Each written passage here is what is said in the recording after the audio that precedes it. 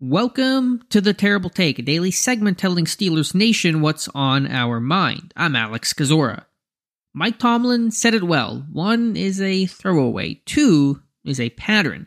And it's about to become a problem. Though Pittsburgh has many issues, through 2 games of their season, everything starts at quarterback. And their starter does not look like the same guy. Kenny Pickett just has not been good, not even close, his first 2 weeks. It's not all on him, of course, and a near total lack of a run game is not doing him or this offense any favors. But his accuracy, especially underneath, has been poor, and he's developed serious tunnel vision of locking on the reads and making careless, unforced mistakes. The training wheels were supposed to come off. He was meant to have more freedom, but it's hard to give him the keys to anything right now.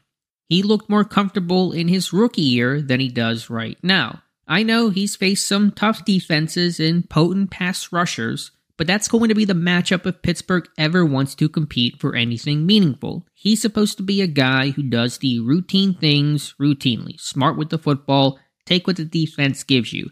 If this was a high-level trait-C quarterback, you could accept some wild swings in his game and take the good with the bad. Pickett is supposed to be steady and solid. He's anything but.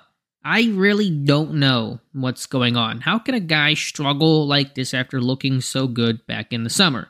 I'm not full-fledged panicking, but he's got to play well against the Las Vegas Raiders Sunday night. Not just better, but well. This is a defense to win against. What I've seen so far does not inspire confidence, really. It's growing seeds of doubt.